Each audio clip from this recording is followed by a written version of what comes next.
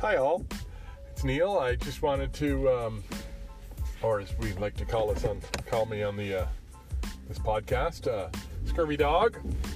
I wanted to talk today about the way you see the world, and I know that sounds really grand, and it is, I guess. So I'm looking at all the change. So I live in an area of the southern Vancouver Island that's very fast growing. It's one of the fastest growing communities in Canada. And it changes a lot year to year. There's a lot of growth. There's a lot of building. There's a lot of tearing down. There's a lot of blasting. There's a lot of growth. And it changes almost in some ways daily, where they've taken something down, they've put something up, they've taken a forest down, they've blasted a hill out away, so on and so forth. And I'm thinking to myself, the differences between the generations and how they are raised and how they remember the world.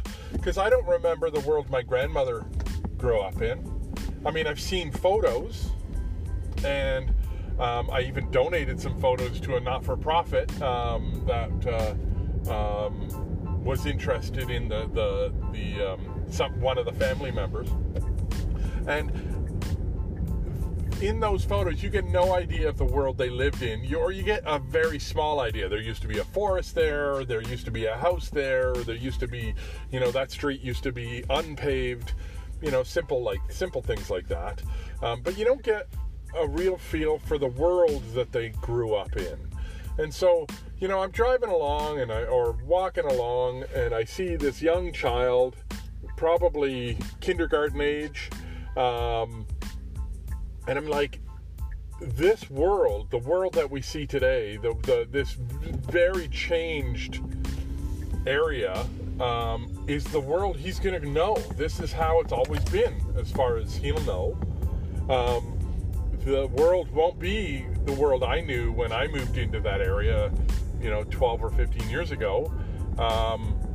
That it's a different world than it was 12 or 15 years ago. Because like I said, it changes in some ways daily, where they've torn something down, they put something up, stuff like this.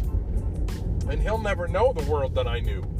But I'll never know the world that my grandmother knew, and so on and so forth.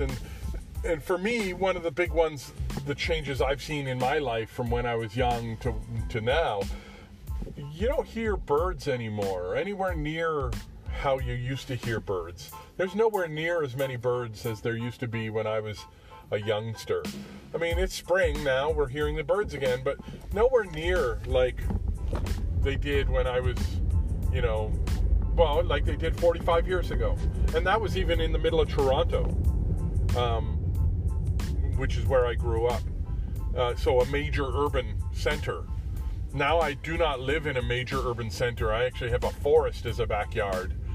And there's nowhere near as many birds as there used to. And it used to be. And I know that even in the 15 years I've been living in the area that I'm currently living, and I used to live downtown, but yeah, even in that short period of time, there's not as many birds.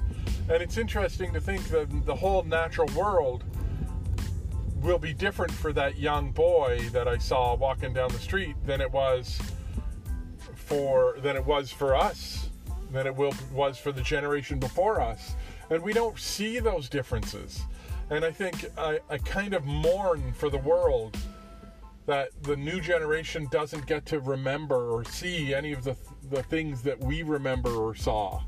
And I can't imagine the differences between, my grandmother's or my great-grandmother's time and now.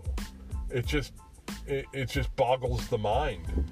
I think that because we have such short perspectives and only our own personal perspectives, that really limits our ability to make change, because we don't understand the change that's happened in front of our eyes, let alone in one or two generations.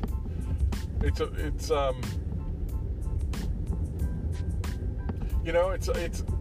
like,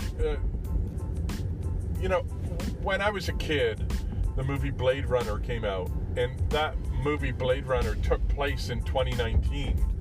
And here we are in 2019, and we're not that world. But it's almost like there's been people in the world who did everything they could to make this world that world. It's again, we don't share a perspective with the previous generations. We don't, and yeah, I just think that when we're coming up with plans for the future, we have to recognize how much change has happened just within our own short lives. And I don't know the point of this rant today. I just kind of mourn the loss of those memories from previous generations to now. I can't imagine the differences in this region 3 or 4 generations ago. And when I look at old black and white photos of the area, it's almost meaningless. It's a different time. It's a different place. It doesn't relate to today. And it's sad that we can't connect the two. I don't know what I have as a point today, other than to say maybe we should reflect on the change that's come before us more than we do. And if you're in a position where you're about to make a decision about some property or some forest or some anything, part of the world, try to reflect on what it was and how it's changed, so that ultimately we try to make it better, not worse. I think that should be our goal, is to make things better. And not just for people, but for all of life on the planet. Because we're at the size, as people, we're at the size where we're affecting everything else. Everything else is being affected by us. And I think that we need deeper reflection about how we're changing things. Listen for the birds. They're not there like they used to be. Smile. Even if you don't feel like it, it makes you feel better. Smile.